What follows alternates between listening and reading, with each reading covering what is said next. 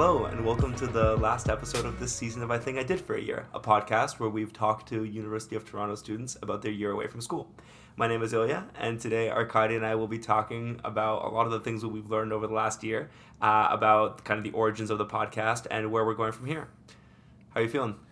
I'm feeling good. I'm feeling a bit sad that it's coming to an end, but I'm feeling, in general, very, very happy with what we've accomplished. I think we've gotten to share, 26 different stories of people's POI experiences, and I think from people that we've heard from, it's been valuable. So I'm happy with that, and it's bittersweet. Maybe the true podcast is the friends we've made along the way. It's kind of a time of last, right? Like, I had my last undergrad lecture yesterday, and I wasn't like, oh, this is the last one, fanfare. It's just like, yeah, and then you end this one and then you leave. Yeah. So this kind of feels the same way. Yeah. It's you're aware that it's the last one, but in a way it feels like all the other ones. Right. Yeah.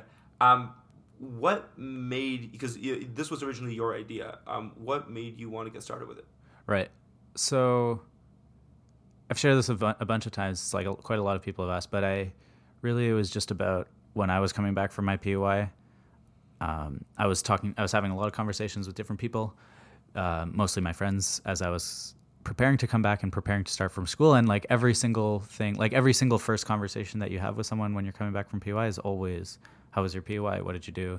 Or not what did you do, but like, how was it? Mm-hmm. What did you learn? Whatever. And you have all these long conversations, very interesting conversations. And I just found that it was everyone I know who went came back somehow sort of different, somewhat like more... People grew. Yeah, grew and had all sorts of different like epiphanies that they maybe didn't fully articulate, but I think I just wanted to hear more of those, and I was thinking about a bunch of different ways. At one point I was thinking about making a Facebook group where it would be like that intro welcome to U of T Facebook group that everyone would post like embarrassing stuff in, and like one of those kinds of things. And I was thinking what would be sort of the best way to promote more of that conversation, because I think it would be a thing. I enjoyed hearing about it from a lot of people, and I think a lot of people enjoyed that.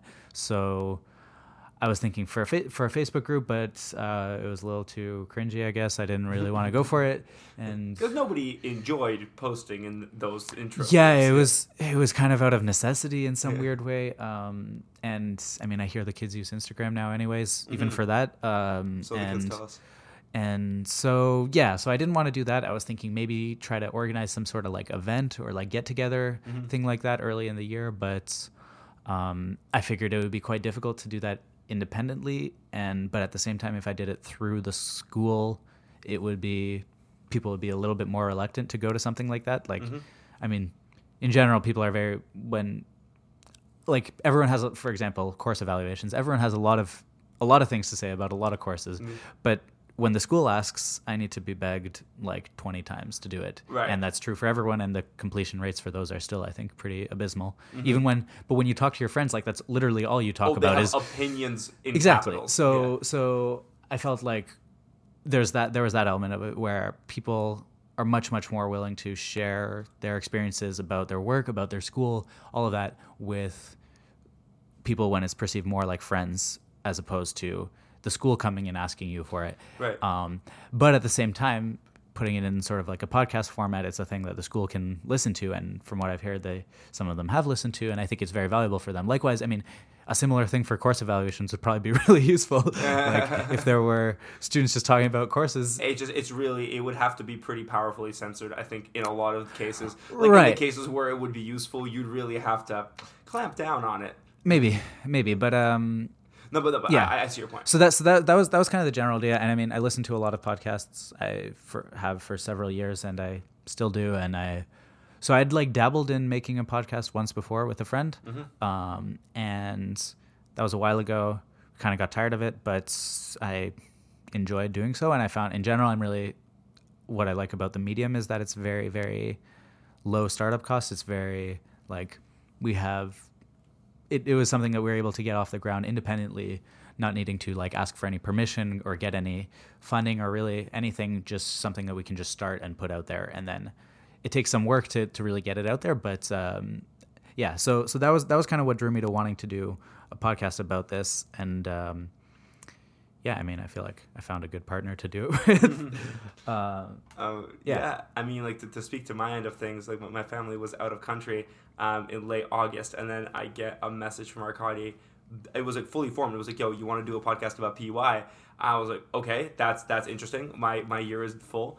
And then asked, "Okay, well, like what would we talk to people about?" And Arkady was like, "No, not we, you." And I was like, "All right, like, do you want to just handle the production side of things?" And he goes, "Yeah." I was like, "Okay," because that sounds like the hard part. And yeah, it's kind of like seemed like complementary skill sets. So we were both like, cool, down, let's do it. We got back, and this was the Thursday before Frosh Week, so like very late August. And like we got together in a cafe because that's where pretentious creative things happen. And we just kind of like hashed out like roughly what it would be like. Ordered the mics on the spot. And they came in the next day. And then like we set up our first episodes with Muhammad and Anna. So I set up with Muhammad because he's a close friend of mine, and Arkady set up with Anna because he knew she had a cool story to share. And then just like Frosh Week happened, and I remember like coming into the Wednesday morning, like waking up, still sleep deprived, and my voice was just gone. Like, yeah, I mean, I sounded like this. If you listen to episode 1, it's mostly like this. So and we were thinking like do we cancel it? Do we? Because it's not like we didn't have any idea what we were doing on top of the fact that I sounded like Batman after a cigarette. But we kind of like did it anyway. And I mean, I think all of this is speaking to the fact that we were able to kind of like put out something that people enjoyed and people found value in pretty immediately without a huge amount of preparation and with like pretty minimal resources. Mm-hmm. Like we do these mostly in Gerstein. Like for the most part, we will book a room in Gerstein and just set up some mics and talk. Yeah, I don't know what was like the level of technical preparation that you needed to like make a podcast that people can listen to all over the place. Right. I mean, because actually, so when I had like sort of dabbled earlier, it was mostly my friend actually who was doing the production side, if you could call it that. And so I actually didn't really know too much about any kind of audio editing or any of that stuff. That said, I don't think it was really too necessary. I think it probably would be worthwhile just to share kind of what the actual back end of the process looks like. Yeah, what is the production side? Right. So we record an episode in Audacity, which is a free audio editing tool. We then cut out. I'm mostly like, it's evolved over time, but I think I mostly now just cut out some occasional bits of people ask to remove stuff or like someone stumbling a little bit, but I don't do too much touching up like that.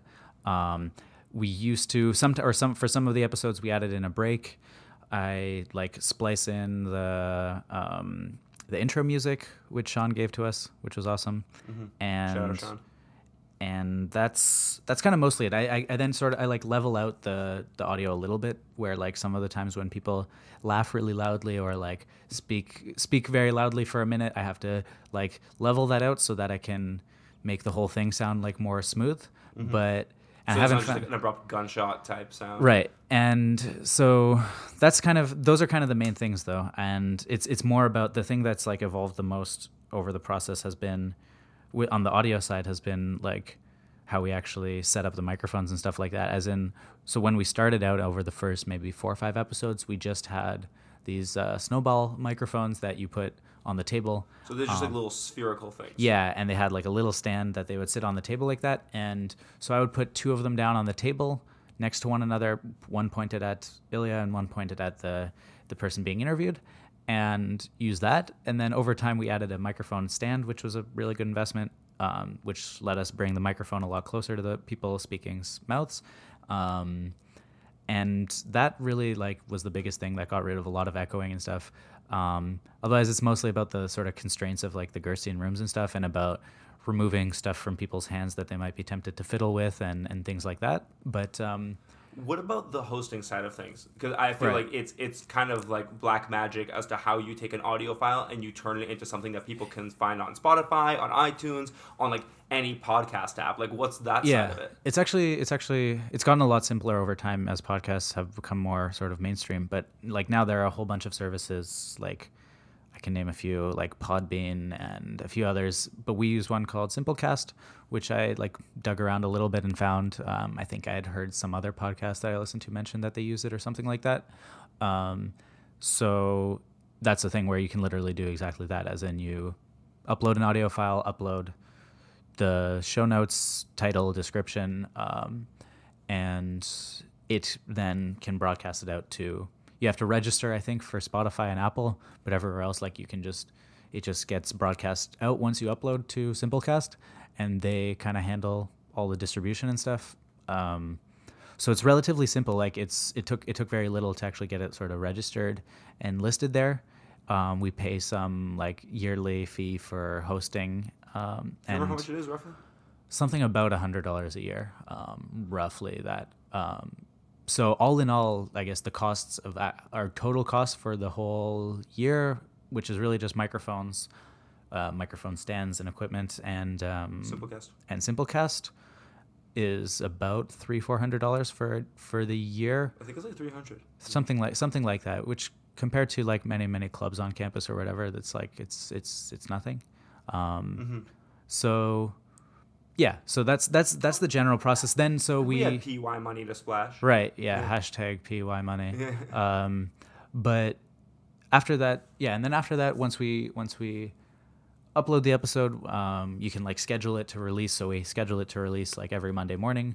I usually produce it Sunday just before going to bed. But and then we make a bunch of Facebook posts, Instagram posts, and try to get it out there. But that's kind of the biggest, that's probably the biggest area that I feel like I don't really know as much about and could have done more on maybe, is the distribution side. And like marketing in general, it's kind of a black hole in my mind.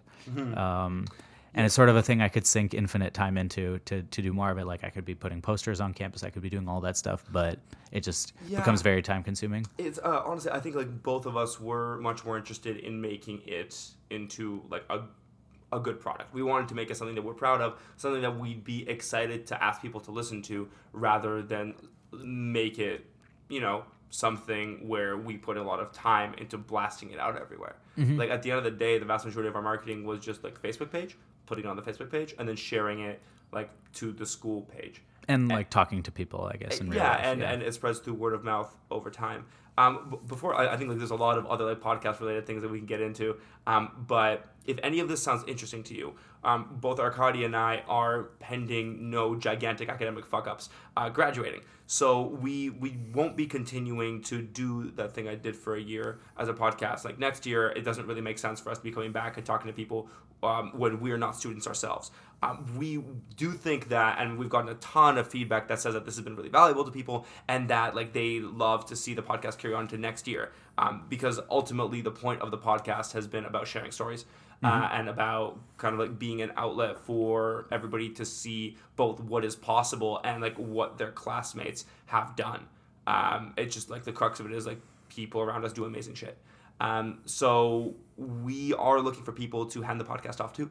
We're going, like, there's going to be a form going up with this episode. It's going to be the episode description, and it's going to be on our Facebook page. So if you're interested, fill out the form, message us.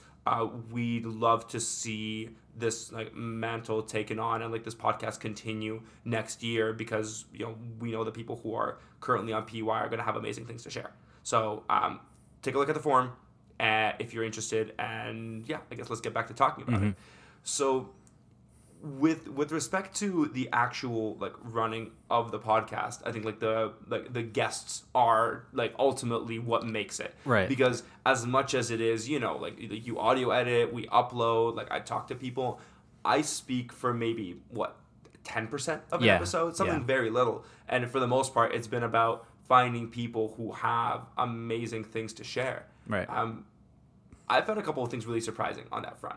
I mean, first of all, just how good people are at talking, right? Like, and I say this like not in terms of like condescension. Like, we thought that both for myself, but also for our guests, we're going to need to do a bunch of editing, a bunch of planning, and that really hasn't been the case. I mean, especially for the first semester, we would actually just get people. They would come in, and then we just start talking. Right. Like that's it, and people were coming out with like fully formed TED Talk level insights just out of nowhere, right? Which I could think like really backed up your thesis of people already have great stuff to share.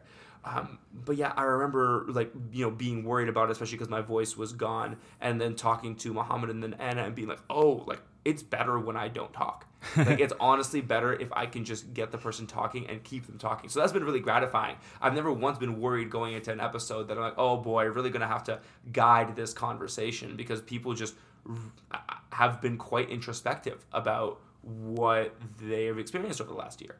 And they've been extremely good at articulating it, which was a joy to listen to, honestly. The second bit was how easy it was to get people on the program. Yeah, like, I don't think we had a single person who like turned down our... There was one person, but it was specifically due to like company confidentiality issues. Yeah. Okay, but 26 out of 27 or something. Yeah. Like, there was no person that we asked otherwise who wasn't immediately like, yeah, I would love to do this. When can we book a time? People were...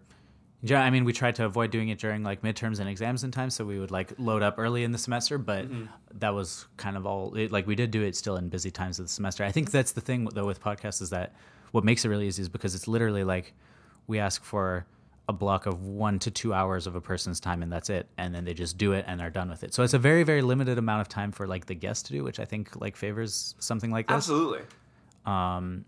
So yeah, I guess probably worth elaborating on a bit, like how do we actually think about who do we want to have on the show, and how do we like contact them and so on, like because we had that's probably a bulk of our like discussion around the podcast has been thinking about who do we want to have on next and what kind of stories do we want to share. The show. Yeah, so I don't know, what would you say about that? I mean, early on, because we just wanted to see if we could do the thing at all, it was just people who we knew and people who we knew were passionate about their work, right? Like it was that. So like I'm really close friends with Muhammad, and I know that PY was a really big deal for him. He put a lot of effort into it in third year, and he like put a lot of thought into the application process, and he had some really like new experiences.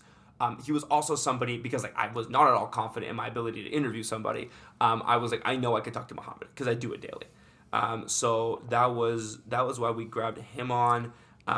So yeah, like, I think our first 5 episodes were what? Muhammad, Anna, Deborah, David, Andrew, yeah. Yeah. So like those I think those were 5 people. I mean, I had never spoken to Anna or Deborah before, or I'd spoken like once. But Andrew, David, and Muhammad were all people who I knew to have like decently unique experiences, and also experiences in varied fields. There were people who I was confident could talk. I was confident they could talk about their fields. Really, that was it. So it was kind of a load management thing from there.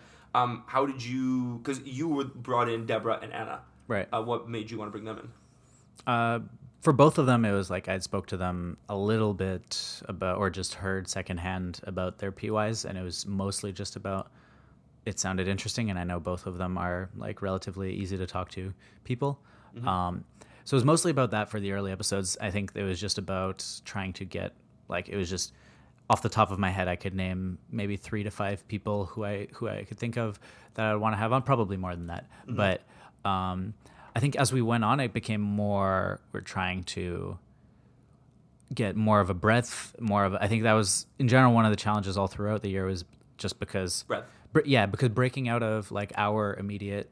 I'm an indie, you're an Exide. It would be easy to get indies and Exides. Yeah, and not just that, but even like people in other programs, but it just our 1 degree circle of connections or 2 degrees. People we know well. Yeah, and I think it's still like we didn't fully succeed in breaking out of that because it's just very, very hard to really, like, by definition, it's harder to reach out to people that are just, you don't even, they effectively don't exist to you, people who are 2 degrees of separation, 3 degrees of separation. You won't hear about them, and you don't, yeah, like I was at one point literally considering just like picking a random name from the list of people who did POI, which somehow was like publicly available on Quarkus. Huh.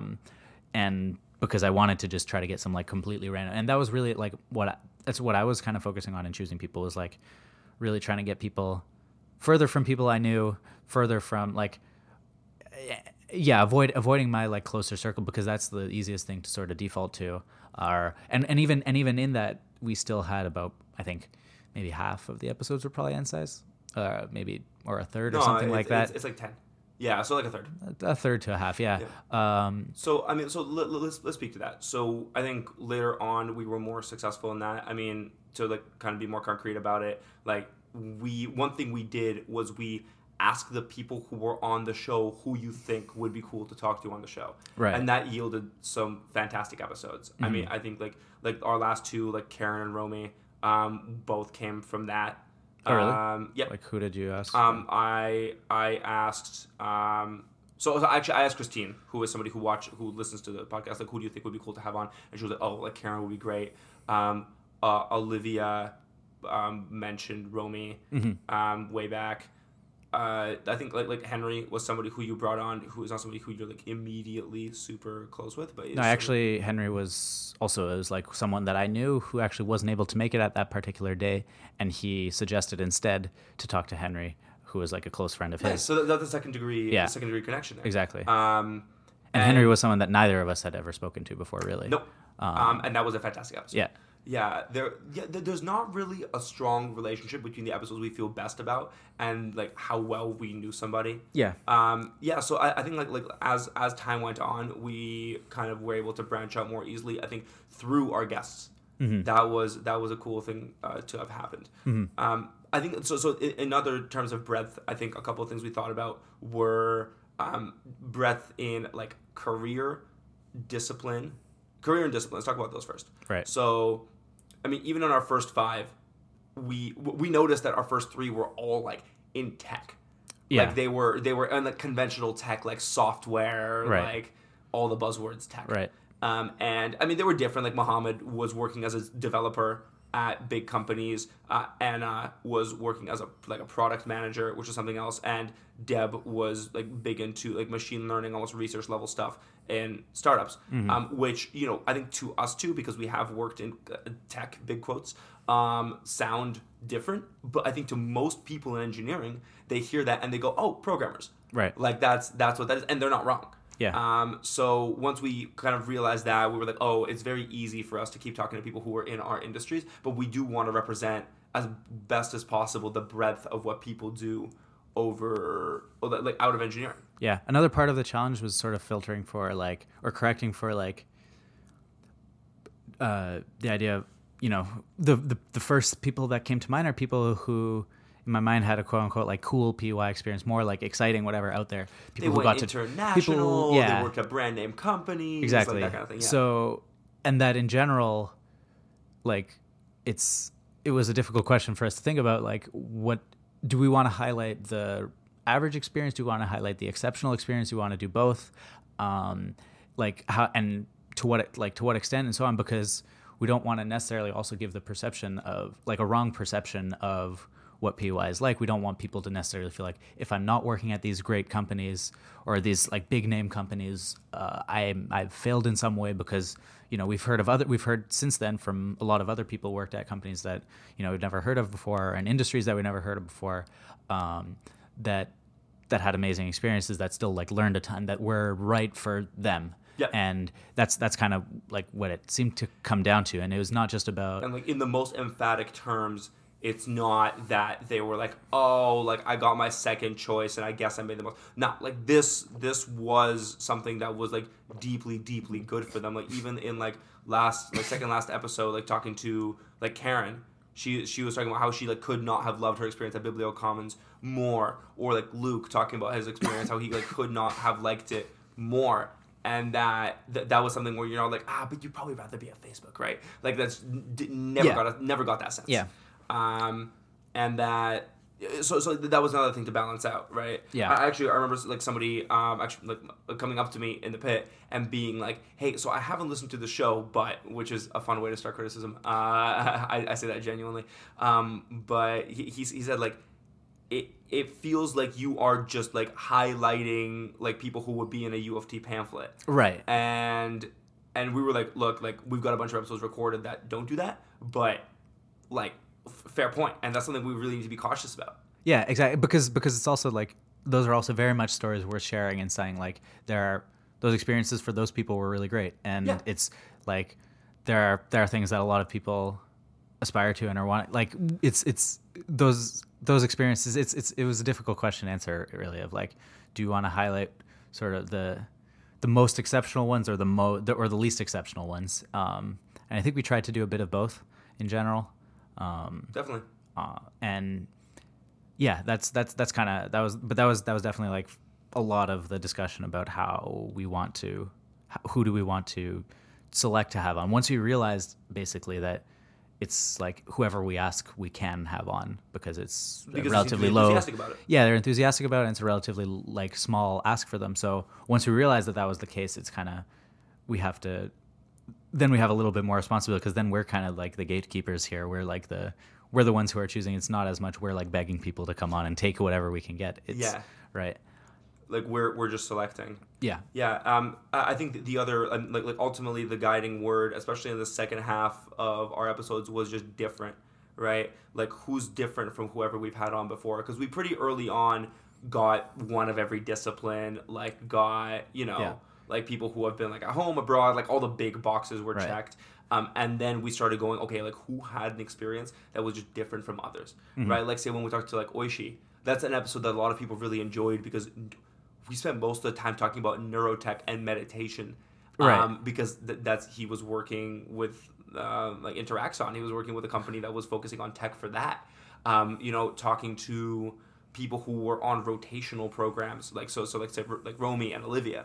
I mean, they're mineral engineers, but also just like it's a completely different lifestyle. And then talking to people who had experiences that it wasn't really even about work, like Karen being like fully like open about wanting, like getting through injury and like kind of like applying out of a place like where she wasn't like academically very strong. Yeah. Or completely like Allison talking about her traveling, or like Jen talking about her motorcycles, and like just all these random other stories and that's where we got into. I mean, like I'm talking to Rob, like I wasn't like in engineering. That wasn't even about like the engineering bit. It was about somebody who says, "Look, I'm in engineering, but I want to try professionally acting and dancing, like turning passion into profession." And that was so like I think the code word there was different, and we kept on like looking for that and saying like, could we get a new perspective, could we get a new perspective, which is also somewhat like, if we're trying, that also goes again, it's another way of answering that question of what are we trying to represent, because that's also not necessarily, if you listen to all of the episodes through, it also gives you some skewed perception of what PY is like, because you may be right, because if we're really doing it, we should have, if we were to ask every single person in all of engineering who did their PY, and we had 100% of the sample covered, then we would have 100 episodes from people who worked at Intel or Altera. Like we'd have many dozens of these episodes. That'd be kind of the same. 4,000 episodes from people who worked at AMD. Right. Like it's and I'm not sure how that would happen, but it would. Right. And that's maybe like there's depth to like explore there, but that's what we chose to not prioritize. But that's I'm okay with that choice. Yeah. We had 28 episodes and we decided to show the breadth of what existed. I think it's okay. I mean, not that one person's experience, like say for example, we talked to Danya, like at AMD, that one person's experience is not necessarily representative, but certainly like I think we'd rather just represent something completely different every time. Right. So there was an interesting thing. We talked to Danya, who was the only 1T9 we spoke to, who was still currently on PEY. And like that, her perspective really highlighted something. We spoke to people from September to May. Right. And when we spoke to Muhammad, for example, he was like, "Oh yeah, I remember on PY 3 weeks ago." Yeah. Right. Like that was the most recent thing. And then he was speaking about like details and so on and so forth. And then when we talked to people in March, I mean, it's not that they didn't remember what happened. I mean, they do, but it's funny the different things that stand out. So what would you say was the evolution there? So earlier on, people were talking about much more about the specific work that was done. Maybe we were asking more about it as well, but I think the more the focus was on the specific work that was done and on maybe like more like the interview process, like all that stuff was still fresher. It was still very much like on lock, especially for people who were applying to stuff in September. And that's right? very much what Danya was talking about as well, right? Yes, exactly. Like like that was like a big focus for her because it was recent. Yeah. But when we were talking to somebody in March, like even I remember talking to Meraj, and him, a big focus for him was people. Right. And a big focus for a lot of others was the people who like they met, the interactions that they had, and a lot of like, you know, like here's what I liked about the interactions I had, here's what I didn't like, but also the time they spent outside of work. Right. That was really when we say what sticks out, you know, like we talked to Sarah and Sarah goes like Muay Thai. Right. Like I tried Muay Thai, and that was a core feature. Because at the end of the day, work, I mean, it's not that it blends, but it kind of does blend. The same way, like, when you look back at school, you're not going to be like, oh, that one assignment. Right? Like, it's more, like, the things that are going to stick out are going to be the people. So that was a really cool transition that you can only really see when you look back at the totality of the 28 episodes. Right. So let's get into that some more, I guess, like, what are some of the other kind of things that we saw over the course of that? Like, what are other trends? What are other things that stuck out from doing 28 interviews? Yeah. I think we've said 3 or 4 different numbers of how many episodes we have also. It's between 26 and 28. And that's we for leave sure. it to the viewers as homework to figure it out. So we kind of like, as a structure for the show, we always start with, you know, how, like, why did you get into engineering? And then, like, what did you get up to in your first few years? Which is, again, very varied amongst all the people. And then we get to, all right, what made you decide to go on PY and how did you go about getting a job? Mm-hmm. And that was where we kind of started seeing some patterns. So for most people, PY seemed like a foregone conclusion. Right. It really... let's talk about some of the reasons there, actually, because there were quite a few different reasons we heard, but there are some things that definitely I feel like I heard coming up a lot. Like a really, really big one for people was, separate from all the career stuff, separate from all that, is just I was so tired of school after third year. We heard that many times. Like many, many times. Yeah. From you know, extremely keen students to students who are struggling with school and getting by. Like all across that whole spectrum is everyone feels so a lot of people felt so burnt out with school that like they really just any kind of break that they could get, even if it means you still have to do that school later, it's just I need this break now. Third year, especially second year, third year are such difficult years. Yep. I mean, they're all difficult. But that was big, and it's not the one you'd expect. It's just like, it's not that it's PY, it's that it's not school. Right. There was that. I think there's also you learn so much. Like for a lot of people, they were like, I just wanted to try it. Like there was that big, and by it they meant like they didn't quite know what they wanted to do, and this was an opportunity to try. I mean, another one was kind of more from a practical kind of job security perspective. Like it seems like a lot of people got this advice where if you come out of school without internship experience, it's tough. It's a tough market. And that this is an opportunity for you to have that work experience on your resume. So that was like the very practical point that a lot of people brought up. That's it. We didn't get to hear from people who didn't do PY and ask them for their reasons why they didn't. So we have a little bit of a skewed perspective there. But I'd be interested to hear what the reasons for not doing it for them otherwise, because it almost feels like we're selling it a little too much when we hear only from people who did do it. Of course, and it's a good point that there is a skewed perspective there. Although I will say I did expect some people to go like, oh, you know, like I was considering it on and off. Like I don't remember a single person like that. As far as I remember, everybody was like, oh, like of course I was doing PY. Let's talk about how. Right. Yeah. So speaking of which, let's talk about how. Right. So in terms of the how to apply for jobs, I noticed a really strong split into kind of 3 ways. So the first one was for industries that have like a very like defined, almost mythologized application process. So I'm talking about software development, management consulting, like these kinds of things where there are books on how you prepare for these interviews. Right. Like really like that. And I mean, we heard from Paul and Andrew and Mohammed and Henry on how they prepared for these things. in very, very methodical way. Extremely systematic. Yeah. Like it was, you know, there was like whatever. There's the things you know, but there was like, oh, I drilled coding questions regularly, or I practiced case interview questions regularly, and like I got references and I talked to. So these were the people who figured out the game. They recognized that it's not as simple as sending off an application. There was a game to be played, and they asked how they would win. So there was like a cool level of recognition that we saw there. The second one was the I call it the spray and pray, which was basically just I'm going to send off a lot of applications, and whoever like gets back to me, like that's who like I'm going to do my best with my interview. So yeah, there's a couple of people who fall, which I think is a kind of the standard. The standard assumption, and especially through the portal, like the PY portal, because just find every single job that matches your. Because if you're just, I mean, if that makes sense, especially when you're in the case of just, I want to get experience in this industry that I'm in, and the PY portal is a very, very valuable source for. I mean, if you're outside of, for me personally, I know how to look for jobs in tech outside of something like a PY portal, but if I have a lot harder time looking for work in civil engineering and mechanical engineering and those kinds of things.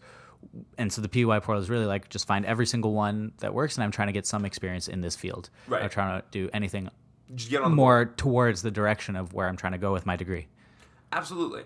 And I think that's what a lot of people did. And I don't know, it was interesting. I was listening to a different podcast or like earlier yesterday where the guy was making the case for, especially early on in your career, how you shouldn't be looking for the things that you're the most passionate about. You should be looking for the places where you can learn the most. And in that way, this makes total sense, right? You're like, look, I want to learn this. Let's not worry about which company it is right now. Like, unless they're like antithetical to my values in some diametrically opposed way, right? It's just let's find somebody who does what I do or what I want to do. And then there was the third one, and I think this one is really worth talking about, which was kind of the interpersonal route. Which was I talked to somebody who set me up with an interview that led to a job, or I met somebody at a party, or I reached out to somebody online. Right. It shouldn't be surprising, but it was a surprising number of just how many people. It was maybe like half the people, honestly. It was so many. Yeah. I mean, from people who were very savvy and directed about it, like Deborah, who like kind of launched like a full-scale email assault on the places she wanted to work, to like Luke, who, you know, he was like in August, he wasn't sure if he was coming back to school or not. Like, he talked to somebody at a party and who set him up for this job, which he interviewed fine, and then proceeded to have a fantastic PY. Right. Like that. You know, it's the reason why I want to emphasize this is because especially when I heard this before, I'm like, okay, that's not a scalable method. Like, this is not something that happens for everybody. This sounds like getting lucky. Right. But then, you know, if we've talked to, I'm going to say firmly 28 people, and then of them, you know, 12 to 14 say, this is how I got my job. That sounds consistent to me. Right. Like, so it really, really kind of opens the eyes to this being a very valid way of getting a job. And the immediate word that comes to mind after that is networking, and then I throw up a little bit in my mouth. But the kind of the takeaway is not so much about like networking. It's about making it known what you're looking for. Like, that was really it, right? Like, sure, like Luke met this person at a party, but if Luke hadn't told him that he was looking for for a job and like who he was, then the guy might have well have liked Luke, but wouldn't have actually, that wouldn't have resulted in anything. Right. Yeah. So it's a question of like, I mean, like, put yourself out there is very generic advice, but people can only help you if they know what you want. That's really like what comes out of that, because most of us meet people, but it's a question of, you know, if everybody who met you knew what it is you wanted and what you were looking for, there's a lot of people who will be willing to help you out. Yeah. And I think it's also another sort of surprising part of it is just how it's like, it's really, it feels like sort of chance encounters. It feels like always people you don't know particularly well, people that are just like random so-and-so that you met, but as opposed to like, you know, you're really, really close friends who will, you know, really try to do something for you if they can. There's some of that, but especially as students, it's like we can only do so much in terms of referrals or whatever. It's, for the most part, it's really about just this. People don't even realize quite how like wide their actual networks are, of just like the sheer number of people that you actually know at that level, at a level like of how close Luke was with this person who he met at a party, or higher. Like, Yeah. you know, hundreds of people, even the least sociable people still know hundreds of people at that level, it feels like. Right. Or at bare minimum, the people they know hundreds of people. And Right. that's a big one. Right. Right. It's kind of the second degree connection. I mean, yeah, there were quite a few of the people we talked to who ended up like getting jobs. Like, I mean, like Medaj comes to mind. Who got their jobs through just like people they knew, or the people they knew. Mm-hmm. Yes. But that and yeah, that seems pervasive. It's a question of like asking for help, because I think like this will transition to something that a lot of people told us, but we have this kind of very like direct input output feel from school where it's you put in your assignment, you receive a mark. It really is, you put a thing out, you get a thing, you put a thing in, you get a thing out. And I think a lot of people, when they see a PUI portal, they treat it the same way, right? They treat it in terms of like, look, if I put in a good resume and cover letter, I will get out an interview, right? And that's just not how a lot of the rest of the world works. And it almost feels unmeritocratic, or it feels, it feels off. Like, it feels like you should be able to just work hard and like get a thing, but it's pretty clear that there seem to be like other ways to get, I mean, also like pretty interesting opportunities that we heard about. And it's a question of putting yourself out there. Speaking of which, like that point about asking for help, that was something that was the most consistent. What would I change, or what would I do better when we ask people about that? What do you think about that? Yeah. It's so looking back on people's POI, it's a very, very common thing about like how I think a lot of people said, and when they're talking about it sort of in a more positive way, of like what was the most valuable part of their experience was like what they remember the most is often about like how supportive their coworkers were, how helpful they were. A lot of people, especially for people where it's among their first job experiences, like came in really, really shy, really, really nervous about, they're going to think I'm stupid. And we found honestly a surprising number of people whose employers didn't even know that they were interns when they were leaving, or if not their employers. 4 or 5 times. Yeah, which is surprising. It's like, I mean, I don't know, you can make of that like what you will, but not necessarily whether it's a good thing that you should hide that or not, but just like the fact that actually people generally seem to not think you're stupid, even when people felt like they came in unprepared relatively, like they came in having to still learn a ton on the job. Everyone from the start of their PUI to the end of their PUI felt massively more comfortable working on their stuff, but they still, even from the start, like I would say people didn't really get perceived as stupid or as anything. So that's the hard part. However, like when it comes to, because this is advice that everyone's heard before, that I've heard at every single like first day of every job that I've gotten, of like, we really want you to ask questions, we want you to feel comfortable, we want you to do all this stuff, but it's difficult to actually take that and put that in practice as much as you want to, because I'm sure that there are people who listen to this now and will go on their PUIs and then think about it, and looking back on it, they'll still wish that they'd asked more questions or whatever. Right. And even if they come in on the first day, like, they're not going to think I'm stupid. They're not going to think I'm stupid. I found I'm still constantly trying to find that balance of like, what's the appropriate way to do it? What exactly, like, which questions I should be asking and when and of who. And maybe the answer is just yes to all of them. Like, I mean, so one great piece of advice I was given, like when working at TPG, was, we'll tell you if you're annoying. Like, genuinely, like, what are they going to do? Fire you for asking too many questions? Like, no. Mm-hmm. Like, if they say, like, hey, you should be figuring some of this stuff out on your own, great. Then you'll start figuring it out on your own. Mm-hmm. That's not failure. Mm-hmm. Right? What's failure is slaving away at something for 3 days that a more experienced person could have helped you with in 10 minutes. Mm-hmm. Like that's stupid. Or for 4 months, it's something that you don't want to be doing either. Like, that sucks. Yeah. Yeah. So there's, and again, as you said, much easier said than done. But it almost feels like something that should become a habit. Like, regardless of whether or not, like, you're having like I get everything and I'm confident day, just like you go and you ask somebody something, right? And that becomes something you do. The other point is that it builds a strong relationship with coworkers, which was kind of the second piece that we heard from a lot of people, which was, I wish I had met more people. I wish I had put myself out there within my company more. Like that, those were two that, like, looking back, that's what they wish they were doing. Independent of the size of the company, the type of the company, all of those things. Yeah. Yep. That's what they heard. I mean, when they were at a big company, they were like, I wish I had explored other departments. I wish I had done all of that. And when they were at a smaller company, a lot of people talked about how, later on in their time at the company, they started taking on these initiatives, where they were really influential because they were one person in a 20-person company, and then they were like, oh, I could have done that more. I could have done that from very early on. But I think because we don't get comfortable until a while in, we don't get comfortable doing our actual jobs. We feel like just shut up and do your job. When looking back, you go, oh no, I totally could have done this other stuff at the company and gotten more out of it and met more people. Which, again, easier said than done, but I think it's worth noting that across the board, this is the most common, not regret, but thing they would change. Yeah. It was interesting that it was that consistent. Right. Yeah.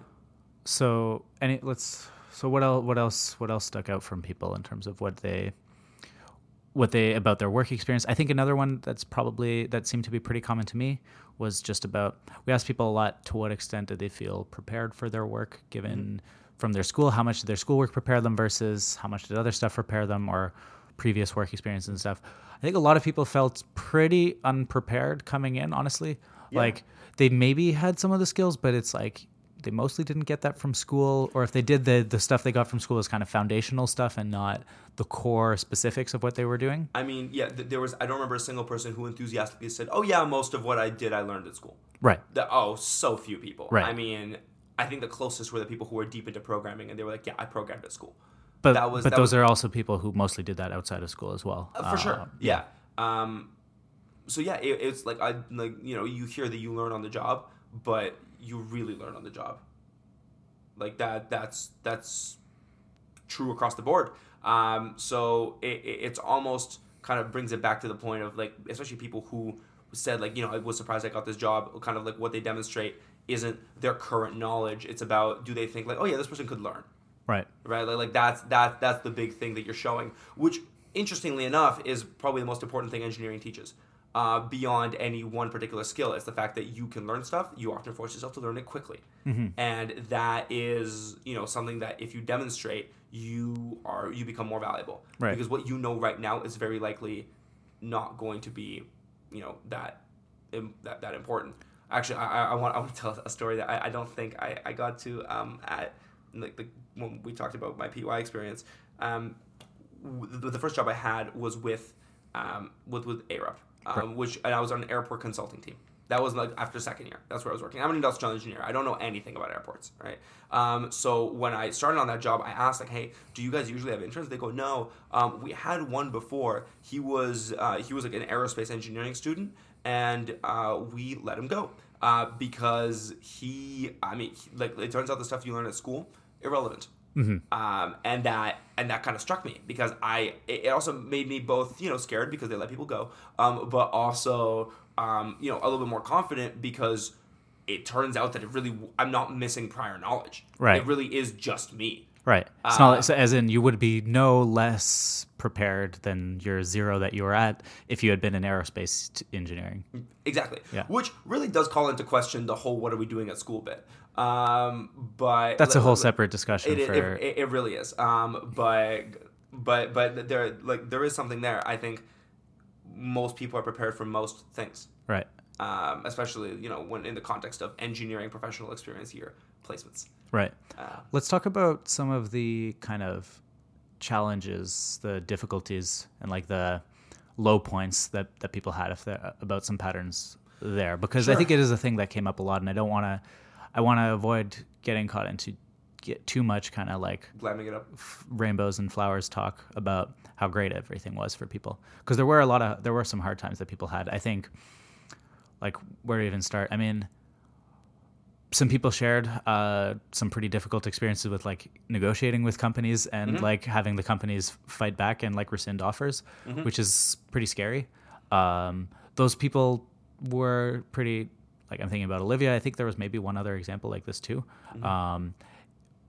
And people, those people in general didn't completely like fall flat on their face after that. They were ended up still being in a good position, like finding some other stuff, but that was a difficult thing. It's hard to like. I think probably worth listening to those episodes for more details on like how exactly they kind of went about going through that. I don't know what else. I think a lot of people talked about burnout. Yeah. And they talked about, I mean, this is bringing back to the previous point of people wanting to do anything to get away from school for a little bit. But they, they come to work and they realize that they're still just burnt out. Like they aren't performing at their best. And also just during work, especially if people's jobs are quite demanding, if it's not a 9 to 5, if it's something where you're really like clocking. Right. Yeah, the fact that burnout is not just something that happens at school. Right. That was an interesting point because I think a lot of the way that people portray PEY, especially at least the way they did for me before I went. It's almost like PEY, vacation. Like, oh yeah, they were like, oh, it's awesome. It's like 9 to 5, and then you just have so much time and you have money.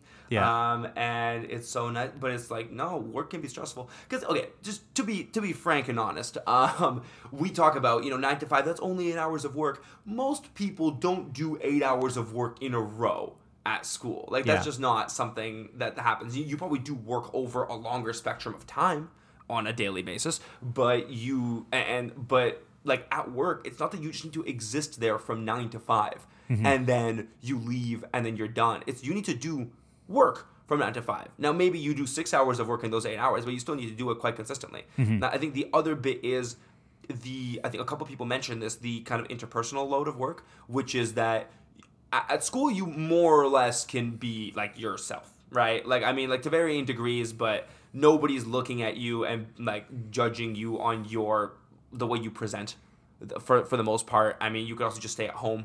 Like you have all these options versus at work. I mean, like the hard bit is like, if you have a hard day, I mean, you show up to work for the most part. And that's a lot of the contributor to burnout that people talked about, how like it drags on and on.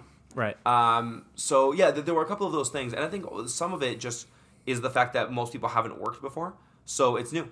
Right. At least for extended periods like this, for sure. I mean, we did find a lot of people did have some sort of like internship or summer thing or volunteering even or something like that. But like a year of working somewhere, it's a different thing where it really the end is not necessarily in sight immediately, and it's I mean, this is an interesting point. Most people haven't. First of all, this is the longest time almost all of us have ever had away from school since starting school, just flat out. Yeah. And unless you took a gap year or something.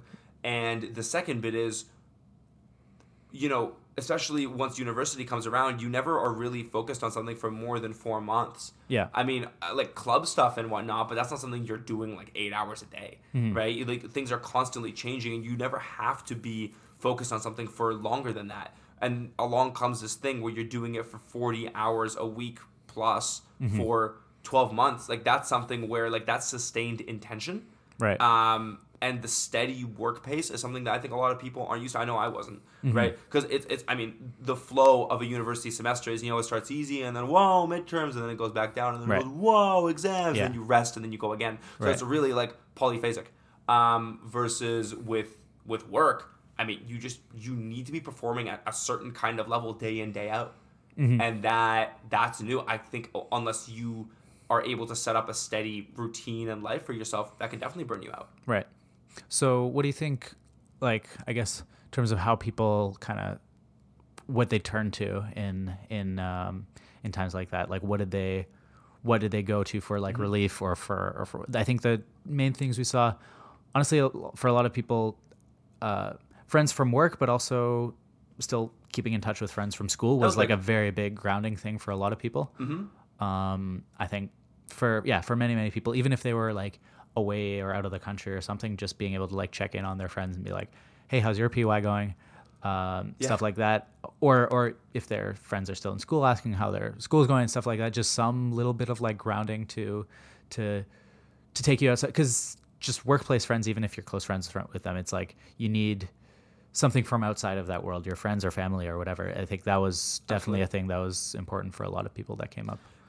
Yeah, and kind of like the taking for granted of like the default social interaction of school, or you're just going to see your friends. They're going to be around in the pit. They're going to be in class. They're going to be wherever it is, like in that club you are part of, whatever the case may be. Versus, unless you make time to go meet up with your friends, you're not going to meet up with your friends. There was the other piece about just extracurricular activities, right? And having something to put your effort into and put like passion into outside of tons work. of people picked up like new hobbies and things like that, things that like surprise them. And I think like the novelty of that is something that helps a lot because work can be monotonous. And there's that bit. And finally, this idea of if you're consistently bored with work, you do something about it. Right. And that, and that can seem like a really tough thing to ask for because, like the response you feel like is going to be do your job.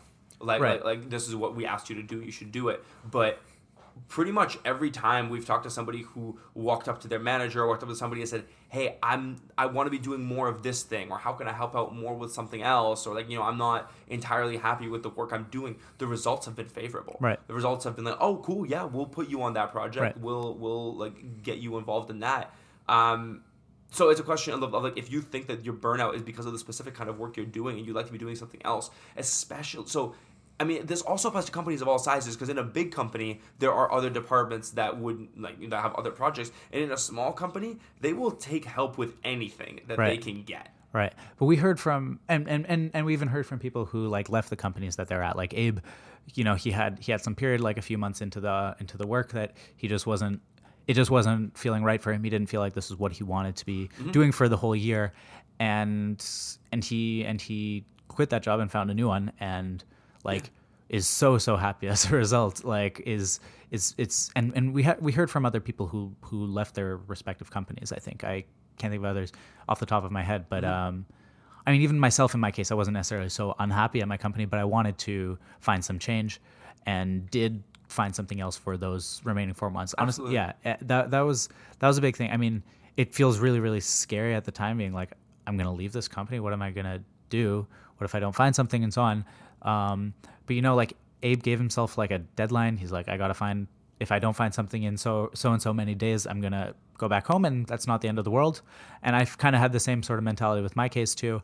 And it was like, okay, that we were able to find something before that time came. But even if we hadn't, like, you can go back to school, you can go home and hang out for a bit. It's like you're not getting a ton out of sticking through it necessarily. And like, if it's really something that's going on for like several months and all that, the PY office itself can be hit or miss for people in terms of like getting help for those kinds of things. But it's really, it's a thing you kind of have to, you know it from within sometimes when it's like, if it's right for you or not. And sometimes it doesn't take 12 months to figure that out. Sometimes for a lot of people, like in Abe's case, he felt that way relatively quickly.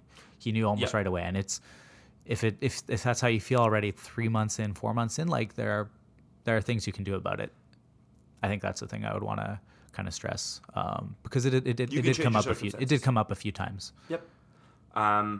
What's something weird that you now notice, or something that you've had to pay more attention to based on like working on this podcast?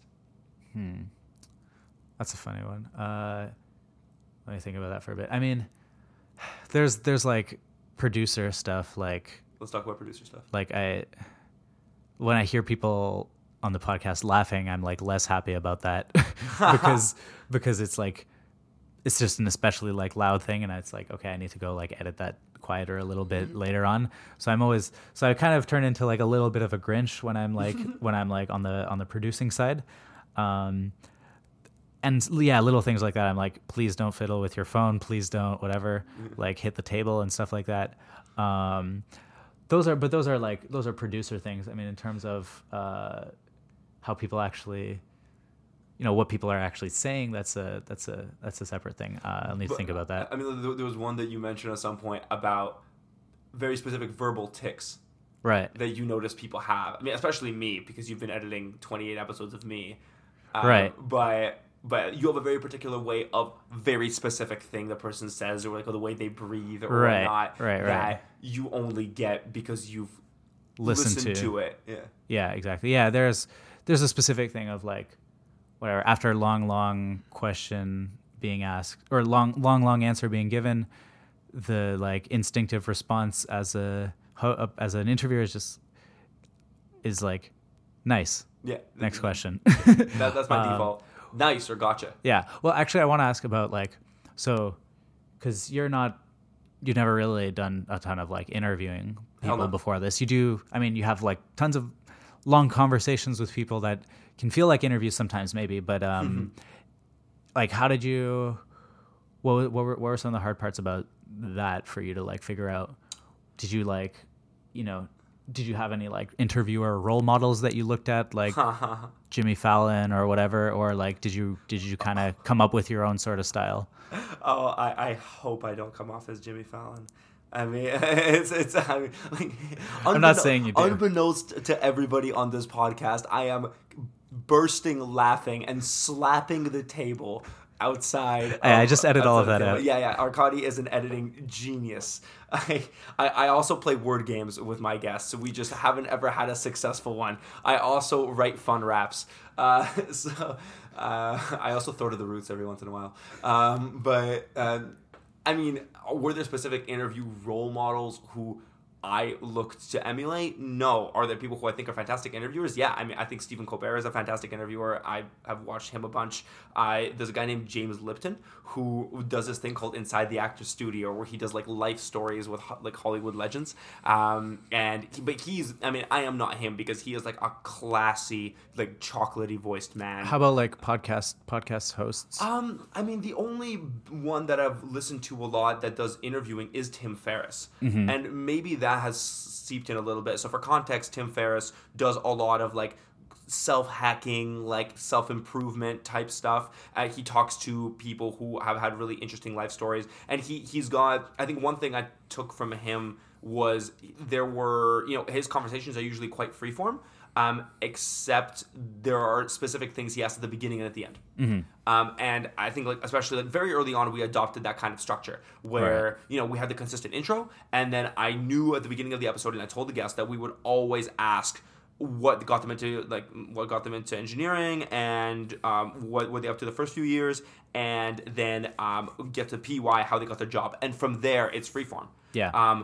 And then at the end I was going to ask what was something you would change. Right. But everything in between was entirely about them. Right. I think the other thing that I took, not so much from interviewing, but from just conversations I've had, is that conversations are best when we're talking about something the other person is interested in. It was best to go in without an agenda, because the best conversation was going to be the one about the thing that the person across from me is extremely passionate about. Right.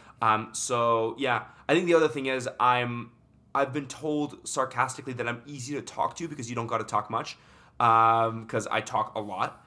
And that was something I think, maybe overly conscious of at the beginning. Right. I was trying to stay out of the way as much as possible. I really thought, this is not that thing I did for a year with Ilya Krainin. That this is it's not even like my podcast. Like, this is about showcasing other people, and it's about putting them into the best light possible. Like, how can I make this person sound awesome? How can I make them be talking about what they're passionate about?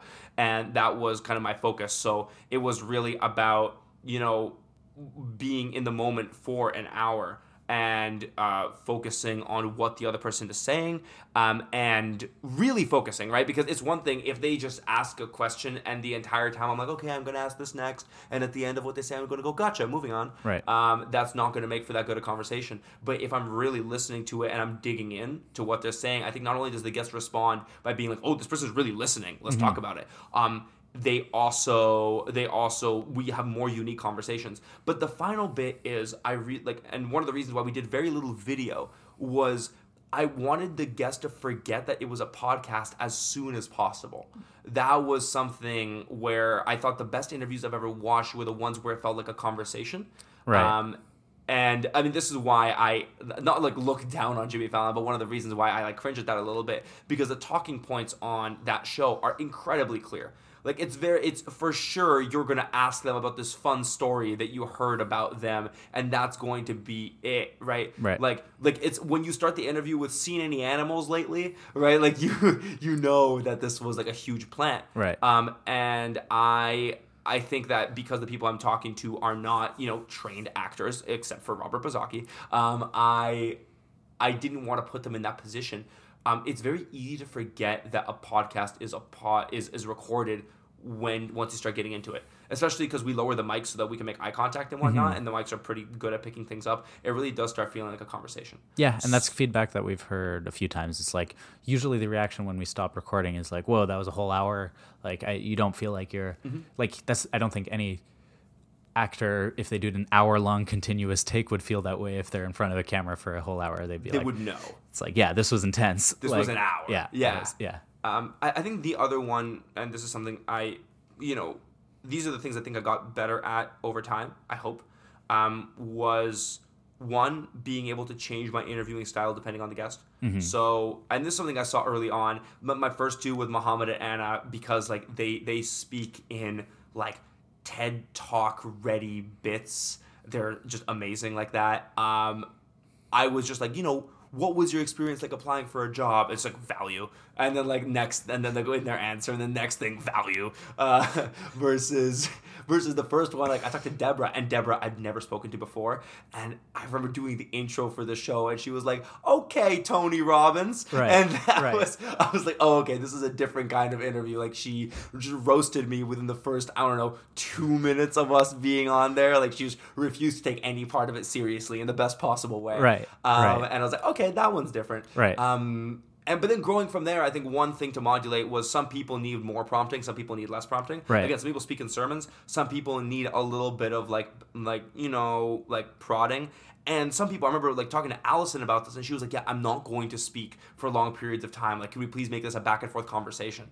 And that was one where I would, quip, or I would just like make jokes about what she said, just to make sure that she doesn't have to talk for 5 minutes on end.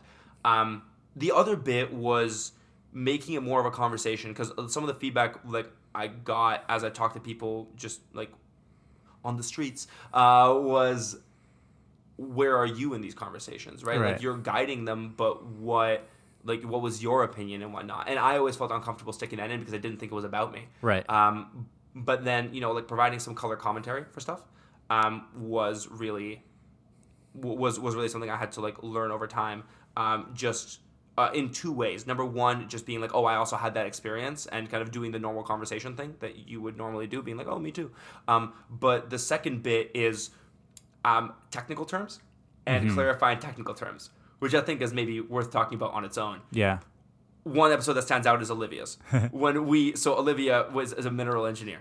And when we were talking about it, she was saying something like, yeah, so we when we were looking at the stope, and then she just moved on. I was like, wait, what's a stope? And she kind of looks at me like I have 3 eyes and goes, you don't know what a stope is? And it turns out the stope is the most basic thing in mineral engineering. Right. It's like the earth you're prospecting. It's just like the most basic like concept. Right. And across all of the industry, like there are terms like that in tech probably that we take for granted. That's just, yeah. Absolutely. And if somebody goes like, yeah, so I was doing reinforcement learning, pause. What is that? Right. What is the sorcery you're speaking about? Right. And really kind of being cognizant of the fact that the audience is maybe not in the same place as the interviewer.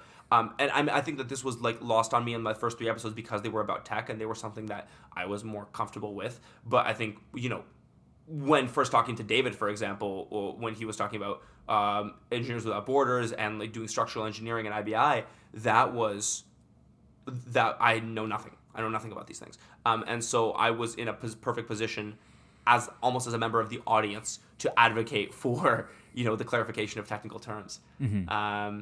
Yeah. I think the last thing I want to talk about is like live episodes and a couple of like those out of podcast things we did. What did you think of those? And like, I guess just like, what did we do and what did you think of? Yeah, so we did a couple, I guess. There was the panel discussion that we did with me, you, Deborah, and Milan. Mm-hmm. And there was a live episode with Shivani. Was there? Was there anything? That was it. Yeah. Those are fun to do because that felt like super podcasty. That's like, right. We're like a big time podcast. I feel like shows. Yeah. Like next year we'd be at South by Southwest or something, like it's some Comic-Con, like one of those things but those are fun because it feels like you can just, you don't feel like, and I always worry a little bit of like, what if nobody's listening to this and stuff, like even though we have some numbers that we can know, it's like, what if not as many people listen to this or people get bored of this one, where it's like when people are actually there, it's like I can see them listening. That's a thing.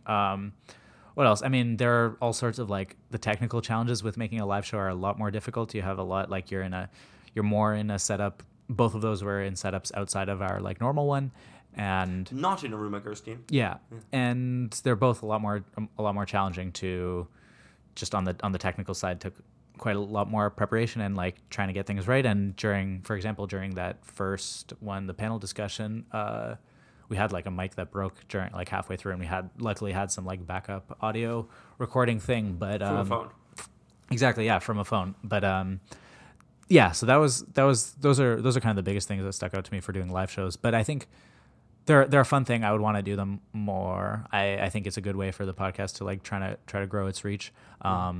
They're hard to promote.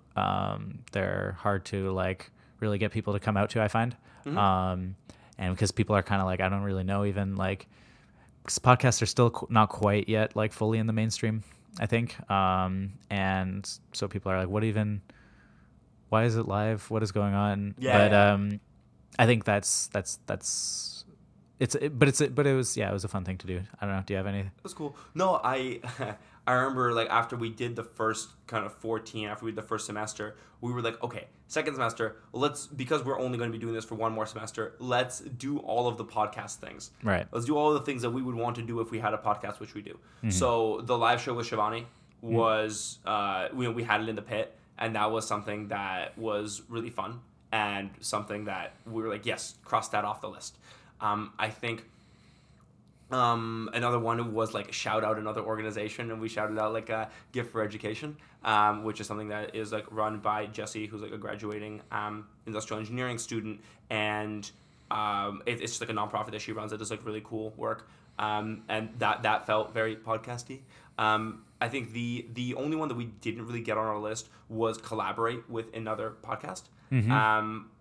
I think for a couple of reasons. Like we saw one at Western that did something similar. It was called Operation Internship. It was shorter, much more produced, and host centric. But we ended up doing. That one ended up being over, so like we couldn't really collaborate with them. And there were only a couple that had just recently started at U of T. So we I guess like we didn't push for it that hard.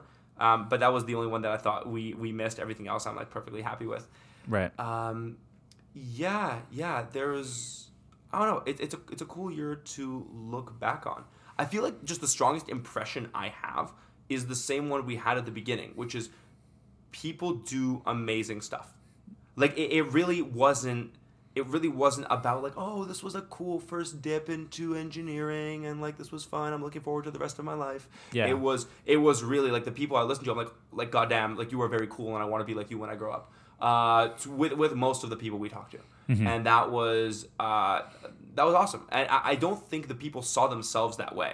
But that's why I think it's important to capture stories ultimately. Because this is something that will be very hard for the university to do. They inherently polish things up. But also, it's, when an adult, quote unquote, asks you about, what you've been up to, you kind of immediately, like, LinkedInify it. Like, it's like that Fancy Poo meme that's been around of late, where, like, the Fancy Winnie the Pooh. Fancy Winnie the Pooh, yes, yeah. Not fancy shit. But Fancy Winnie the Pooh, where, there's the way you'd say it, and then the way you put on a suit, put on nice eyebrows, and then you say it. Right. So it almost feels like that, and we get kind of like the first Winnie. Right. Not Winifred. Man, that's going to be in 2 weeks. No one's going to understand what that was. That's fine. This is a dated meme. You know what I mean? Like, this is going to be an artifact with an E. Right. But I like to think that Winnie the Pooh memes are going to have a 3-week lifespan. Maybe. Yeah, and then after that, they're gone. They're gone. They're gone out of here. Right. But yeah, that was the strongest impression I got. Like, I was genuinely inspired by the people I like got to sit across from. Yeah. There was that. The other bit is, and just having people walk up and say, like, I love your podcast, that was really rewarding, but it was also surprising every single time. Because for us, this is just sitting in a room, talking to somebody, and uploading it. Like, that's what it is. And some numbers where we see, like, 300 people viewed this podcast or something like that. But, yeah, the fact that this is, like, a real person who likes it enough to tell you that they liked it is always surprising. Yeah, because it's not like I saw you at the show, right? It was that they just like walked up I think the other thing is we really underestimated how many unique people have watched some of the episodes, because I think there's very few people who religiously listen to that thing I did for a year. Yeah, because that's not entirely, that's because of the whole range. It's like, that's not how it's necessarily meant to be listened to, like, because, you know, we don't expect it as much to be super interesting to people from entirely different fields, unless they just have some particular interest. For someone from mechanical engineering to necessarily want to hear about mineral engineering or about tech or whatever. But we wanted to have that there be something there for everyone, kind of like that's more what we are going for, rather than everything there for someone. Right. And we ended up with an average of like 200 listens an episode, something like that. Mm-hmm. And but the thing is, like, if a small portion of people represent people who listen to most or all of the episodes, like even if that's, I'd be surprised if it's 40 people.